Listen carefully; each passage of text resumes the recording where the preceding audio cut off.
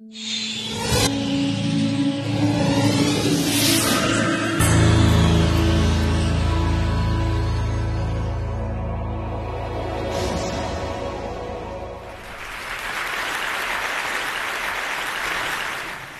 many of you, I'm one of the lucky people. I was born to a family where education was pervasive. I'm a third-generation PhD, a daughter of two academics. In my childhood, I played around in my father's university lab. So it was taken for granted that I attend some of the best universities, which in turn opened the door to a world of opportunity. Unfortunately, most of the people in the world are not so lucky. In some parts of the world, for example, South Africa, education is just not readily accessible. In South Africa, the educational system was constructed in the days of apartheid for the white minority.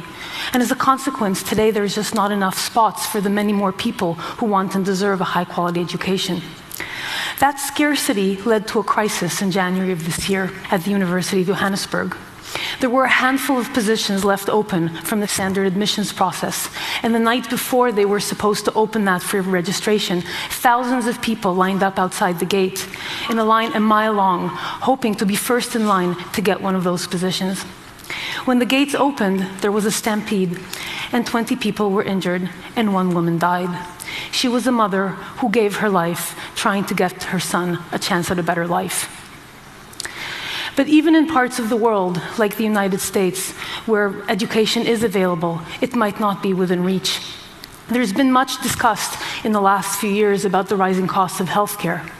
What might not be quite as obvious to people is that during that same period, the costs of higher education tuition have been increasing at almost twice the rate, for a total of 559% since 1985.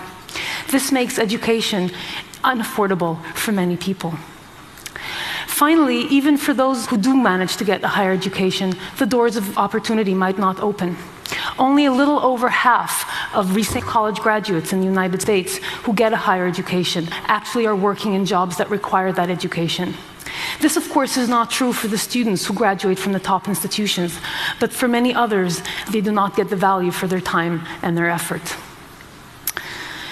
Tom Friedman, in his recent New York Times article, captured in a way that no one else could the spirit behind our effort. He said that big breakthroughs are what happens when what is suddenly possible meets what is desperately necessary. I've talked about what's desperately necessary. Let's talk about what's suddenly possible. What's suddenly possible was demonstrated by 3 big Stanford classes, each of which had an enrollment of 100,000 people or more. So to understand this, let's look at one of those classes, the machine learning class offered by my colleague and co-founder Andrew Ng. Andrew teaches one of the bigger Stanford classes. It's a machine learning class, and it has 400 people enrolled every time it's offered. When Andrew taught the machine learning class to the general public, it had 100,000 people registered. So to put that number in perspective, for Andrew to reach that same size audience by teaching a Stanford class, he would have to do that for 250 years. Of course, he'd get really bored. So, having seen the impact of this, Andrew and I decided that we needed to really try and scale this up to bring the best quality education to as many people as we could. So we formed Coursera, whose goal is to take the best courses from the best instructors at the best universities and provide it to everyone around the world for free. We currently have 43 courses on the platform from 4 universities across a range of disciplines, and let me show you a little bit of an overview of what that looks like. Welcome to Calculus. 50 million people are uninsured. Models help us design more effective institutions and policies. We get unbelievable segregation. So Bush imagined that in the future, you'd wear a camera right in the center of your head. Mills wants the student of sociology to develop the quality of mind. Hanging cable takes on the form of a hyperbolic cosine. For each pixel in the image, set the red to 0.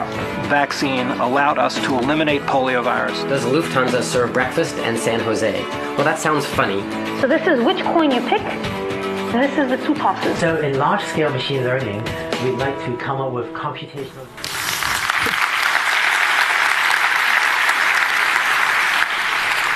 It turns out, maybe not surprisingly, that students like getting the best content from the best universities for free. Since we opened the website in February, we now have 640,000 students from 190 countries. We have 1.5 million enrollments. 6 million quizzes in the 15 classes that have launched so far have been submitted, and 14 million videos have been viewed. But it's not just about the numbers. It's also about the people. Whether it's Akash, who comes from a small town in India and would never have access, in this case, to a Stanford quality course and would never be able to afford it. Or Jenny, who is a single mother of 2 and wants to hone her skills so that she can go back and complete her master's degree. Or Ryan, who can't go to school because his immune-deficient daughter can't be risked to have germs come into the house, so he couldn't leave the house. I'm really glad to say, recently we've been in correspondence with Ryan, that this story had a happy ending. Baby Shannon, you can see her on the left, is doing much better now, and Ryan got a job by taking some of our courses.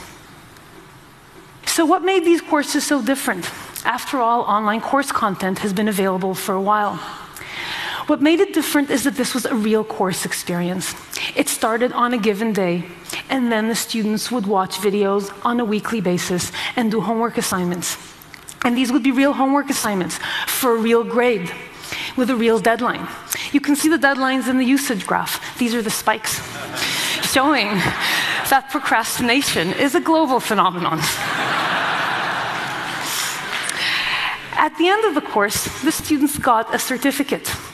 They could present that certificate to a prospective employer and get a better job, and we know many students who did. Some students took their certificate and presented this to an educational institution at which they were enrolled for actual college credit. So these students were really getting something meaningful for their investment of time and effort. Let's talk a little bit about some of the components that go into these courses. The first component is that when you move away from the constraints of a physical classroom and design content explicitly for an online format, you can break away from, for example, the monolithic 1-hour lecture. You can break up the material, for example, into these short, modular units of 8 to 12 minutes, each of which represents a coherent concept. Students can traverse this material in different ways depending on their background, their skills, or their interests. So, for example, some students might benefit from a little bit of preparatory material that other students might already have. Other students might be interested in a particular enrichment topic that they want to pursue individually.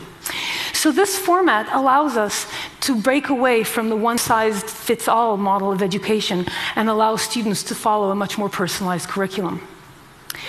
Of course, we all know as educators that students don't learn by sitting and passively watching videos. Perhaps one of the biggest components of this effort is that we need to have students practice with the material and really in order to really understand it. There's been a range of studies that demonstrate the importance of this. This one that appeared in Science last year, for example, demonstrates that even simple retrieval practice, where students are just supposed to repeat what they already learned, gives considerably improved results on various achievement tests down the line than many other educational interventions. We've tried to build in retrieval practice into the platform, as well as other forms of practice in many ways. For example, even our videos are not just videos. Every few minutes, the video pauses and the students get asked a question. Prospect theory, hyperbolic discounting, status quo bias, base rate bias, they're all well documented. So they're all well documented deviations from rational behavior. So here the video pauses and the student types in the answer into the box and submits. Obviously, they weren't paying attention. So they get to try again. And this time they got it right. There's an optional explanation if they want, and now the video moves on to the next part of the lecture. This is a kind of simple question that I, as an instructor, might ask in class. But when I ask that kind of a question in class, 80% of the students are still scribbling the last thing I said. 15% are zoned out on Facebook. And then there's the smarty pants in the front row who blurts out the answer before anyone else has had a chance to think about it. And I, as the instructor, am terribly gratified that somebody actually knew the answer. And so the lecture moves on before really most of the students have even noticed that a question had been asked. Here, every single student has to engage with the material. Now, of course, these simple retrieval questions are not the end of the story. One needs to build in much more meaningful practice questions. And one also needs to provide the students with feedback on those questions. Now, how do you grade the work of 100,000 students if you do not have 10,000 TAs? The answer is you need to use technology to do it for you. Now, fortunately, technology has come a long way, and we can now grade a range of interesting types of homework. In addition to multiple choice and the kinds of short answer questions that you saw in the video, we can also grade math, mathematical expressions, as well as mathematical derivations. We can grade models, whether it's financial models in a business class or physical models in a science or engineering class. And we can grade some pretty sophisticated programming assignments. So let me show you one that's actually pretty simple, but fairly visual. This is from Stanford's Computer Science 101 class, and the student is supposed to color correct that blurry red image. They're typing their program into the browser, and you can see they didn't get it quite right. Lady Liberty is still seasick. And so the student tries again, and now they got it right, and they're told that, and they can move on to the next assignment. This ability to interact actively with the material and be told when you're right or wrong is really essential to student learning. Now, of course, we cannot yet grade the range of work that one needs for all courses. Specifically, what's lacking is the kind of critical thinking work that is so essential in such disciplines as the humanities, the social sciences, business, and others. So we tried to convince, for example, some of our humanities faculty that multiple choice was not such a bad strategy. That didn't go over really well. So we had to come up with a different solution. And the solution we ended up using is peer grading. It turns out that previous studies show, like this one by Sadler and Good, that peer grading is a surprisingly effective strategy for providing reproducible grades.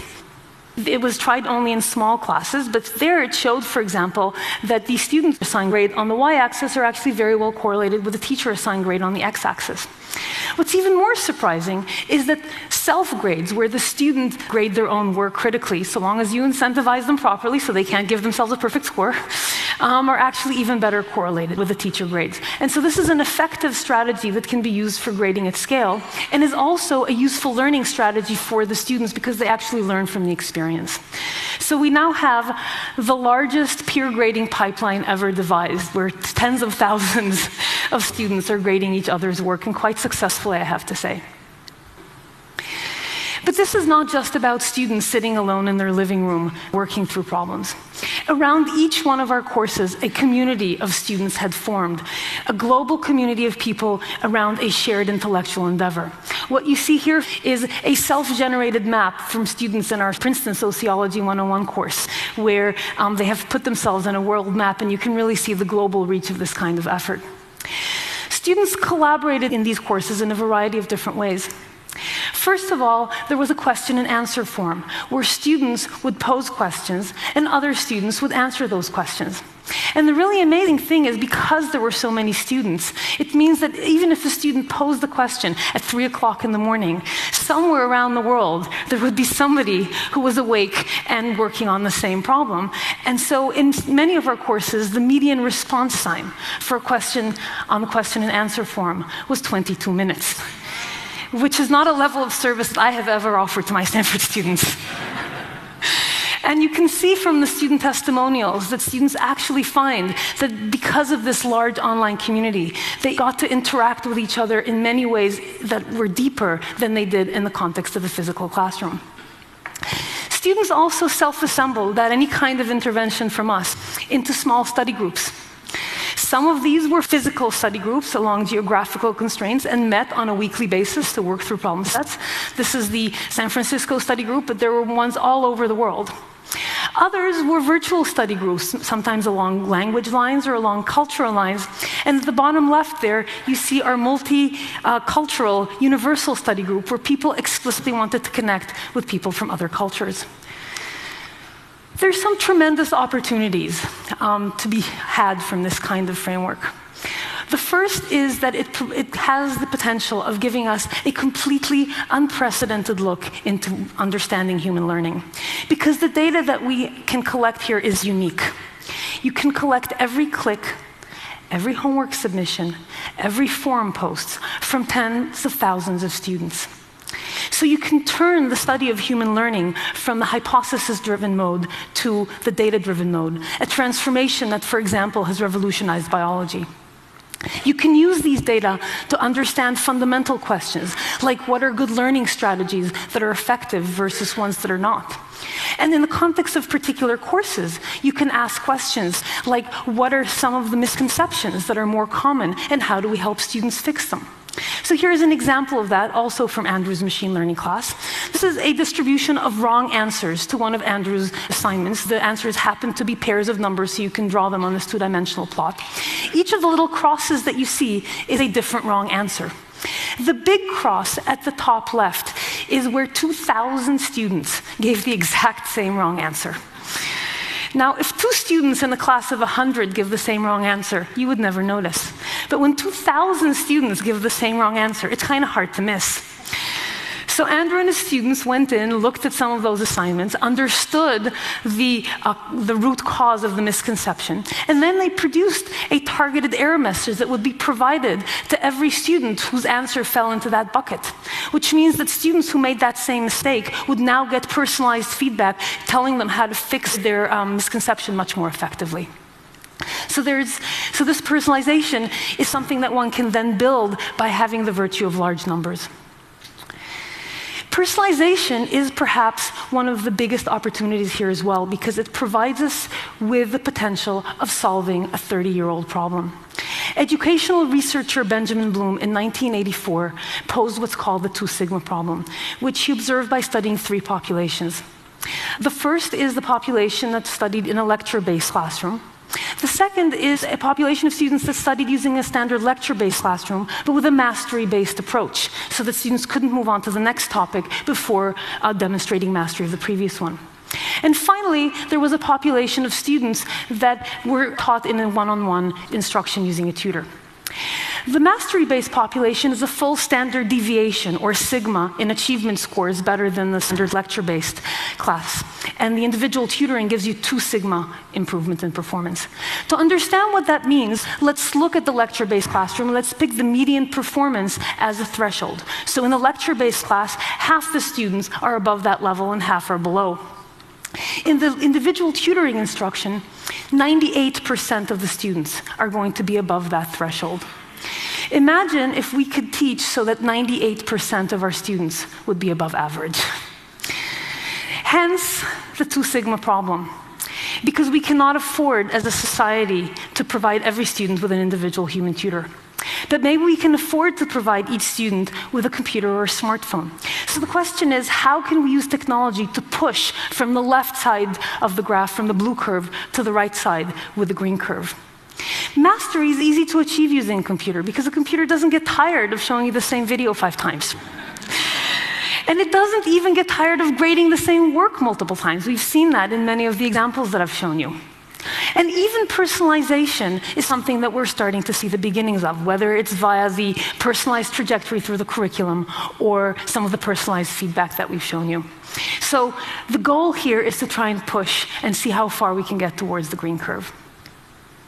So if this is so great, are universities now obsolete? Well, Mark Twain certainly thought so. He said that college is a place where a professor's lecture notes go straight to a student's lecture notes without passing through the brains of either. I beg to differ with Mark Twain, though. I think what he was complaining about is not universities, but rather the lecture-based format that so many universities spend so much time on.